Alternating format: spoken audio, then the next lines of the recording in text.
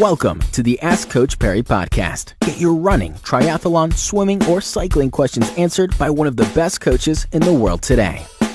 Well, this episode of the Ask Coach Perry podcast wraps up the 5 podcasts that we put together with regards to the times you should be aiming at over the shorter distances to secure your gold medal at Comrades. And today, Lindsay, we're talking about one that probably less than 5% of the Comrades field get, silver medals. It's you've got to be a pretty decent runner. You've got a couple of these in your sort of cupboard at home. What do you need to do from a running perspective, from a 10K half marathon and marathon time, to get yourself a silver medal, sub 7.5 Comrades? Yeah, so to get a silver Comrades, you do need to be a very good runner, and then you've got to apply yourself and do really good training. So the combination of those two effectively means you need to be a sub 40 10K runner, at least a 39. Probably help if you're a little quick over 10Ks.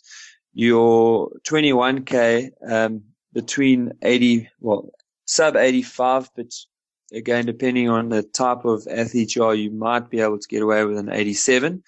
And then your marathon is 3 hours. And just like with the Bull Rowan, I put a little asterisk there and I say males, sub 3 hours. There's always one or two 305-ish guys that also manage to sneak silver, but they are very few. But females, 305 to 310. There's a reasonable number of females, again, because their pacing strategy on race day is so much better. So males 3 hours, females 310. It's because they don't drive as fast as guys. Is that what it is, Lindsay? Well, they certainly don't start driving as fast as guys, yeah. Lindsay Perry, fantastic.